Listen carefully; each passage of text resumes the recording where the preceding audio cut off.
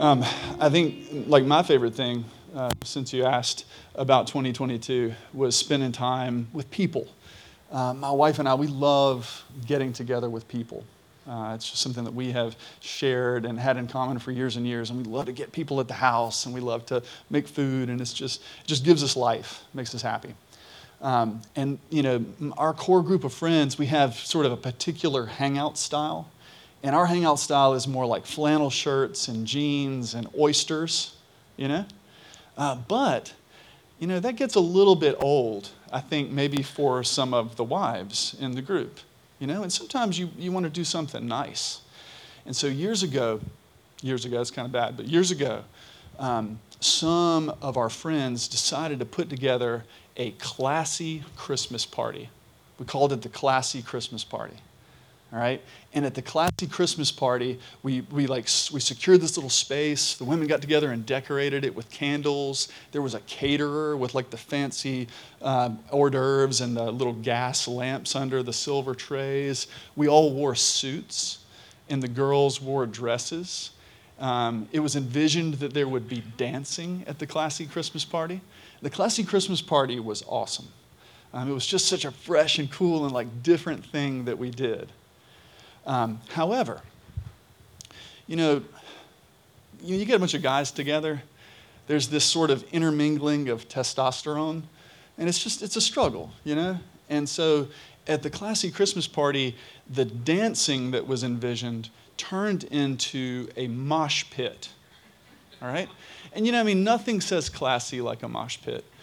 And if you don't know what a mosh pit is, let's just make sure we're all on the same page. Mosh pit is like something that evolved out of like punk rock concerts, metal concerts, or rock concerts in the 80s and 90s. And it's sort of like this mix between dancing and fighting. And you're just kind of like colliding with one another. Now, me, I would never do that. I would never do that. And I was just kind of standing innocently to the side as maybe some of my other less mature friends were moshing in the mosh pit. I can assure you I was not participating. As I was just kind of innocently standing there, Brian Few, the pastor of this church, all right, comes out of control, flailing across the room, swinging his arms around like a madman. And all of a sudden, I feel like this crushing blow to the back of my neck, all right? I get smoked, and Brian has just slammed into me with his arm, okay? Now, when he hit me, I felt like this electrical shock go through my whole body. It was like nothing I'd ever felt before, and in my mind, I'm thinking, oh my gosh, I have just sustained a life-altering injury at the Classy Christmas Party. And like my neck all froze up, and I couldn't move. Now, luckily, Jay Bennett was there. And were you moshing? Jay was not moshing. Jay, of course, is a trained medical professional with expertise in orthopedic matters. He checked me out, and he explained to me that I had sustained something called a stinger. All right? Now, I didn't play football, so I don't know about stingers, but basically, I guess if you hit your neck just wrong, you have this feeling, and it's pretty scary. And, I recovered, and I'm okay. And so I tell you this story for two reasons. One, the Fews are coming back in February, and I have a narrowing window of opportunity to make fun of Brian while he's not here. And then the other is just, it's a pointer to a reality. Like, when people get together, a lot of times it's not pretty. A lot of times we tend to kind of crash into each other. We can bang into each other. And like, all jokes aside, and in all seriousness, many times when people come together, we end up doing things that are thoughtless, things that are hurtful. We can be rude. We can be downright mean to each other. We can be inconsiderate. Okay? And that, unfortunately, is just the reality of life in a sinful world, in a broken world among sinful people. And that is something that is part of life and interaction, even among a group of Christians, even among a group of disciples in Jesus. Now, up against that, and up against that observation, this church encourages, through its community groups ministry, getting people together. bringing people together with the idea of sharing life with one another, maybe getting outside of your comfort zone a little bit, meeting new people. All right? And we do that because we believe that our relationship with Jesus is enriched by and through our relationship with other people. Now, a shorthand way we talk about this is to use the expression breaking bread. And so one of the discipleship practices of Live Oak Church is breaking bread. And that is coming together with other believers with the hope and expectation and the intention of enriching our relationship with Christ through one another. All right? And so what we want to do today is spend some time thinking about and looking at the practice of Christian community. And when I say Christian community, what I mean is coming together not just for worship in this corporate worship environment like we're doing today and like Rob talked about last week, but coming together for the purpose of sharing life with one another outside of worship. And the place that I'd like us to start looking into this and thinking about how do we actually practice it and what do we expect is Acts 2 that I alluded to when we just prior to taking communion. So let's look at Acts 2 verses 42 through 47. And there's a lot here, and I'm going to give you my little commentary as we go through because it's a lot to absorb. And I want you to just kind of focus on and think about what is the high level thing we see in these verses. All right, it says, "And they devoted themselves to the apostles' teaching and the fellowship, to the breaking of bread and the prayers." All right, now that sounds pretty good. That sounds pretty manageable. And this pointer to the breaking of bread, this is what I was alluding to in communion. This is talking about the covenantal meal that we share together, coming together to observe the Lord's Supper together. All right, but we're going to see breaking bread again. "And awe came upon every soul, and many wonders and signs were being done through the apostles. And all who believed were together and had all things in common." All right? So now this is starting to get a little bit different sounding, like interesting to maybe even, well, what do you mean they had all things in common? It goes on to say that they were selling their possessions and belongings and distributing the proceeds to all as any had need. And maybe at this point, some of us are thinking, I don't know about this one. And the college students are like, yeah, let's do it. This sounds pretty good. And day by day, they're attending the temple together, breaking bread in their homes. And they received their food with glad and generous hearts, praising God and having favor with all the people. All right, so we want to kind of circle that last sentence. We're breaking bread together in our homes. And that's where we get that sort of shorthand description. That's where we get that shorthand discipleship practice here for Live Oak Church. Now, what do you see at the highest level in this passage? Like there are some sort of maybe uncomfortable ideas when we're describing this vision of the early church that, quite frankly, was specific to their context. But I would say that what you see in this group of people, maybe kind of backing out of the context, is simply, it's a group that is fully committed. They are fully committed to a life of community and faith. They are fully committed to a life of fellowship, to pursuing a faith community. All right? And so my question for you, just sort of to get you thinking as we start this discussion, what does, in your context, full commitment, or even just a commitment to life in a community of faith look like? What is your heart pulling you towards in terms of connecting with and being a part of a community of other believers in Christ? What does full commitment look like? And is that where you're at right now? Are you moving towards commitment to that type of life? Are you moving towards that type of vision for your life? It can be helpful sometimes to think about other examples of people living in commitment. So what I want to do is take a look at a person who lived in a very different time, a more modern time, a very different context. And this is someone who, by all accounts, was completely committed to the faith community in which he lived. All right? There was a pastor and a teacher and a writer who lived in Germany in the first part of the 20th century. He was very active in like the 30s and the 40s, 1930s, 1940s. His name was Dietrich Bonhoeffer, and many of you may have heard of him. Jay, I think you read his biography. Was it good? It was really good, all right? And you can see why it was really good. So, he was, a scholar. He was an academic. He was trained in the best schools in Germany. And he was kind of like a prodigy. He finished school early. He went and traveled abroad in the United States and in England to study theology in all these places and to participate in the global church movement. But when the Nazis came to power in the early 1930s, he shifted his focus and began to push back against the Nazi regime. All right? And so one of the things that was happening in Nazi Germany as far as the church was concerned was like the insertion of new doctrines. Things like Christ is not the head of the church, the Führer, Hitler, is the head of the church.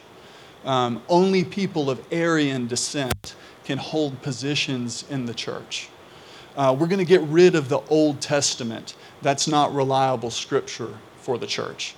And so in the face of all of these heresies and just sort of these unimaginable things that were happening in the German church, Bonhoeffer comes back in and begins and joins a movement to push back against what's happening. All right? And he forms this sort of underground seminary that is training pastors to go out and form communities that they called the confessing church. People who adhered to the traditional biblical values and were not taking part in sort of like the Nazization of the German church. Now, during that time, he lived in this really close-knit community as he trained and he taught these pastors. And one of the things that flowed out of that period of time was a book he wrote called Life Together. Life Together is, kind of considered to be a Christian classic. It's just this beautiful description of what Christian community can look like. And to be honest, like reading Bonhoeffer is tough. He also wrote a book called The Cost of Discipleship that you may have heard of. I've tried to read it like 3 times. I can't do it.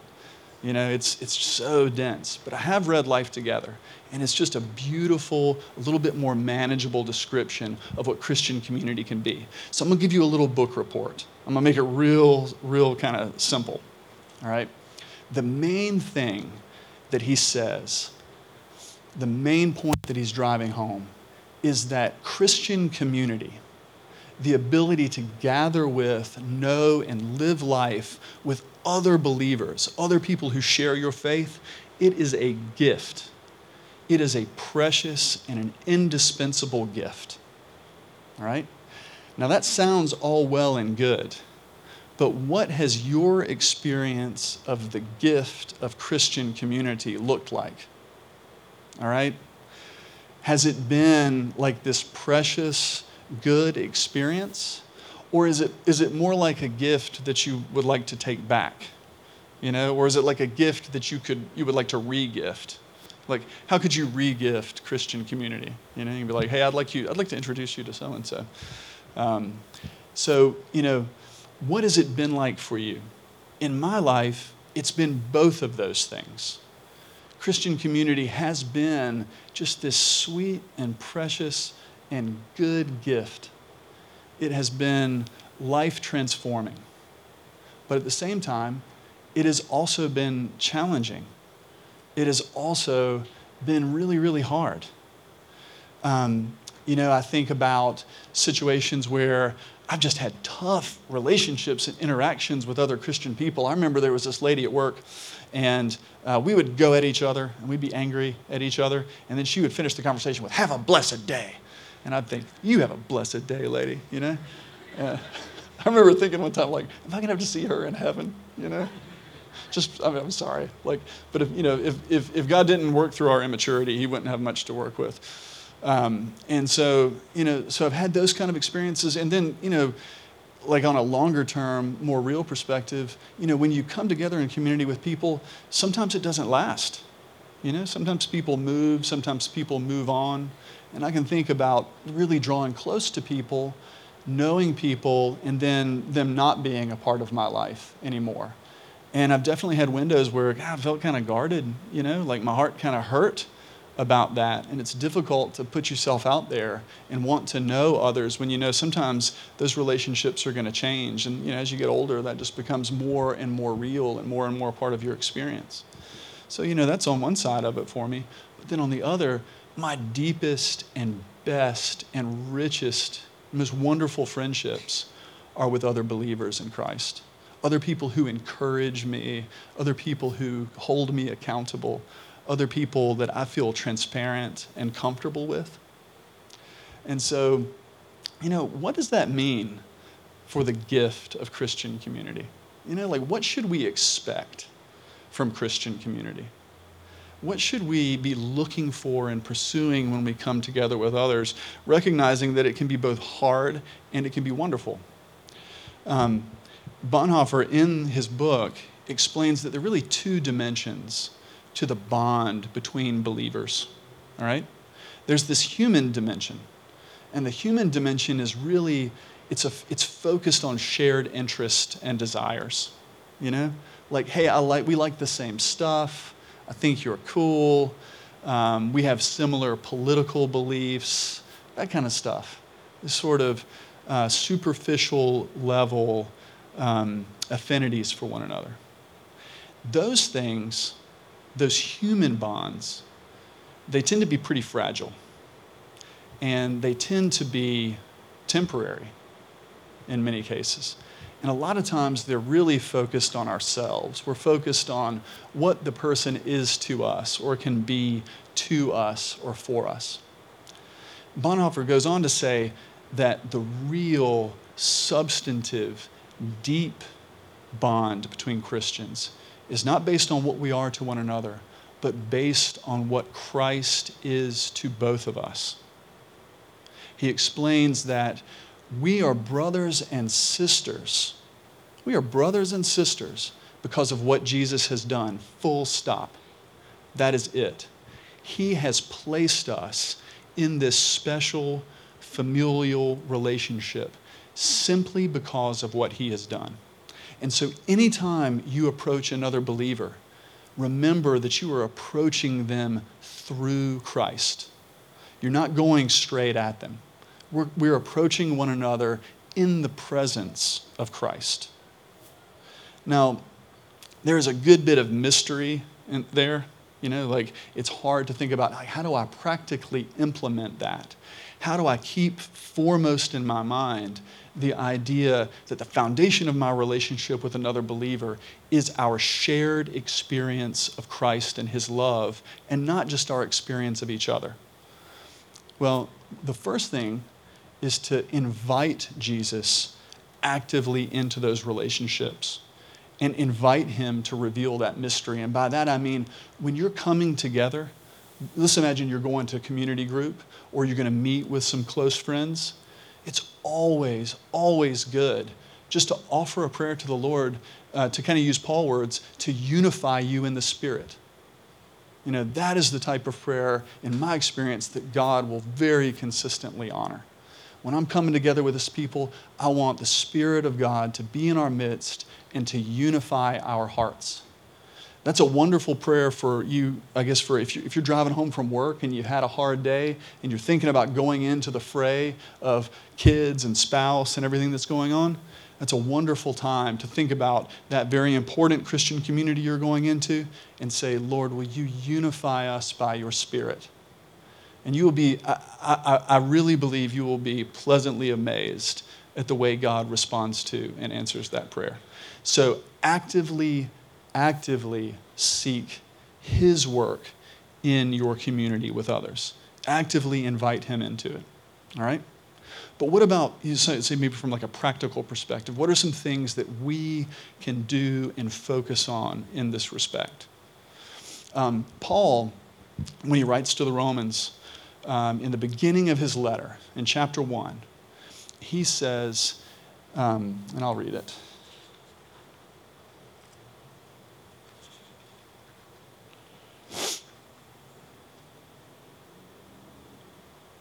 For I long to see you, he's talking to the church, I long to see you that I may impart some spiritual gift to strengthen you. That is, that we may be mutually encouraged by each other's faith, both yours and mine. So the principle that I want us to grab onto here is that Christian community needs to revolve around encouragement, mutual encouragement. And so if you're going to a community group meeting or you're gathering with other believers for coffee, at the top of your agenda needs to be encouragement to one another, the encouragement of your faith specifically, okay? How do you encourage someone's faith? How do we come together and help encourage one another's faith? All right? A few weeks ago, we talked about the relationship between faith and promises, right? So to have faith in God is to be convinced of his promises. So reminding one another and knowing his promises is fundamental to that, right? But one of the really just tangible ways in which we can encourage one another's faith is just to live in a way that shows other people that God is real. And so if we are pointing others to experiences, to stories that demonstrate the reality of God in our lives, and we are looking for stories and characteristics that demonstrate the reality of God in other people's lives, then that encourages faith. You know, I can think of just a conversation I had this week where I was talking to someone in a community environment, and they had made a very, very hard decision. They had made a very hard decision around a relationship because they trusted God. So they put what they wanted at the surface underneath what they knew God desired for them. And that encourages my faith. That is just a wonderful example of someone stepping out and living life in a way that reveals that God is real. I want what he wants more than what I want, demonstrating his reality. So, you know, how can we share stories and experiences? How can we look for stories and experiences that demonstrate the reality of God? Bonhoeffer, to come back to him, and in this vein, you know, he was someone who had that effect on people. In sort of the middle of World War II, 1943 or so, his underground movement was effectively shut down by the Nazis, and he was arrested, and he was put into a concentration camp. And when he was in the concentration camp, he spent most of his time ministering to and interacting with the other prisoners there. And the guards loved him, and they would kind of facilitate him going around and doing this. And one day in 1945, he was leading a worship service among the prisoners. And as they concluded the worship service, two civilian guards walked into the room and they said, "Prisoner Bonhoeffer, come with us." And everyone in the room knew that meant only one thing. And so Bonhoeffer stood up, he looked at his fellow prisoners, and he said, "My friends, this is the end. But for me, it is the beginning of life." And he walked out, and he was executed the next day. The other prisoners, wrote and described him. And one of the descriptions that jumps out at me most is the statement that for him, more than anyone they had ever met, God was real and close.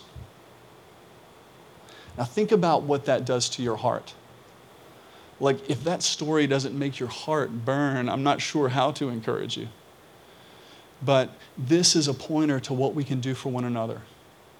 How can we demonstrate to one another that God is real and active and moving in each other's lives and encourage one another's faith? All right? Now, another point of reality is the idea that Christian community is not always encouraging. Sometimes it's downright discouraging or disillusioning because we see each other's sin. The more we draw close to one another, the more we see the reality of our character, the more we see the brokenness that is still part of life. And that's tough. That can be really difficult as you get closer to a Christian leader. And it can bring about, what Rob called last week, this idea of disillusionment. All right? And, Bonhoeffer was not naive. In his Life Together, he talks about disillusionment. And he makes the same point that Rob made last week. To be disillusioned is actually a good thing. It's actually a helpful thing because you're setting aside unreality and you are beginning to live in accordance with reality. You're getting past the illusion and you're seeing one another in accordance with the truth. And we come to see one another not based on what we hope or want each other to be, but in fact what we are. And what we are people who are together at the foot of the cross.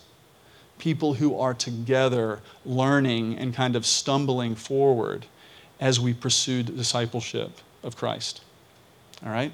And so one of the things that we do to push back against and move forward from that experience of disillusionment is a practice of accountability. Okay? So let's look at what Paul says to the Galatian church in chapter 6. He says, if anyone is caught in any transgression, you who are spiritual should restore him in a spirit of gentleness. Keep watch on yourselves, lest you too be tempted. Bear one another's burdens, and so fulfill the law of Christ. So another practical principle for us, when we're coming together in Christian community, we should pursue and we should expect accountability. But I really want to underline that word gentle, because that's one thing that Christian people don't always do with great skill. Approach one another with gentleness.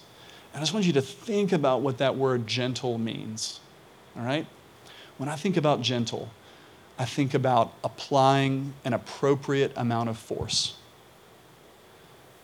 I am being very careful to apply enough force to do what I need to do, but I'm really avoiding doing any unnecessary harm.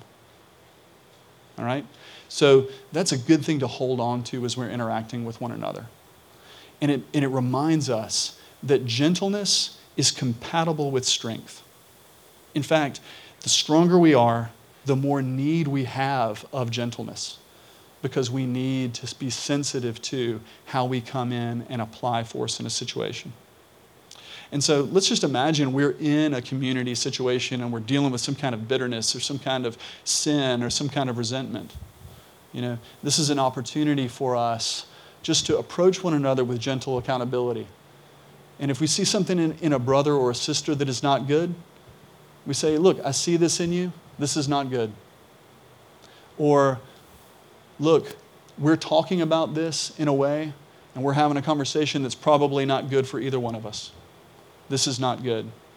And allow the Spirit of God to work in just a gentle insistence upon what is right and true and good in your relationships with other people.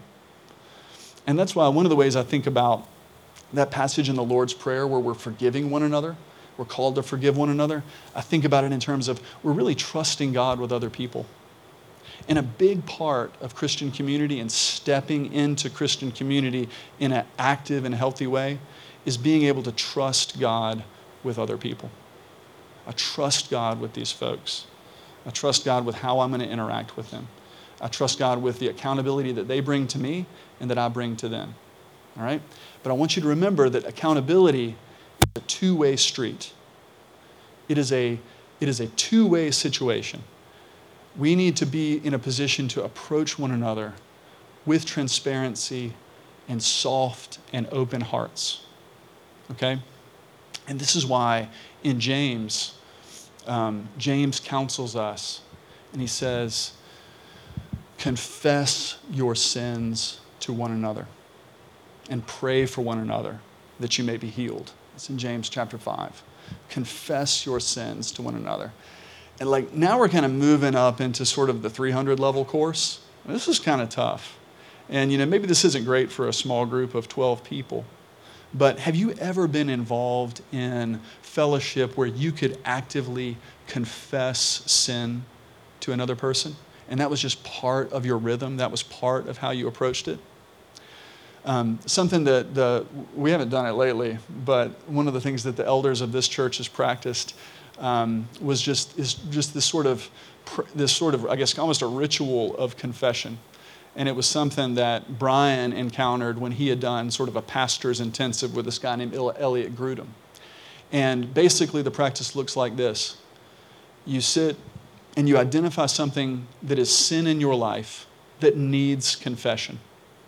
And you get together with 2 or 3 other people, maybe 1 or 2 other people that you really trust and you really feel comfortable being transparent with. And we need these types of relationships in our lives. And, what we would do is, I would say, Jay, I'm struggling with X. I'm not going to tell you something. But I'm struggling, and I confess that I am sinning in this way. And then, and this was just a powerful practice. Because then Jay would put his hand on my shoulder. He would look me in the eye, and he would say, Hunter, in Jesus Christ, your sin is forgiven. And that might sound kind of awkward or weird until you try it and experience the power of it. Now, that's not the way that you necessarily have to do it, but what I do want to call you to is a pointer to being transparent about your sin in your community and inviting people into your confession and inviting people into prayer for you, and then being that safe place for others. All right? Now, so we can sort of land the plane. The final idea, the final summation of Christian community, just like with most other practices, is the idea of love. We should expect to give and receive love in Christian community. But I'm talking about love in God's way and on God's terms. And so I would think of it like this. When we come together in Christian community, we are pursuing the good of one another. And we should expect others to pursue our good. God's love, the agape love that Jesus has shown for us and God pours out on us is the steadfast pursuit of good for the object loved. And we can do that and we can be that for one another. In fact, that's really what we are learning. It's what we are after together as we gather in a community. All right? The last scripture I want you to look at is in Colossians chapter 3, and Paul just paints us a portrait of this. He says, "Put on then, as God's chosen ones, holy and beloved, compassionate hearts, kindness, humility, meekness, and patience, bearing with one another, and if any has a complaint against another, forgiving each other. As the Lord has forgiven you, so you also must forgive. And above all these, put on love, which binds everything together in perfect harmony."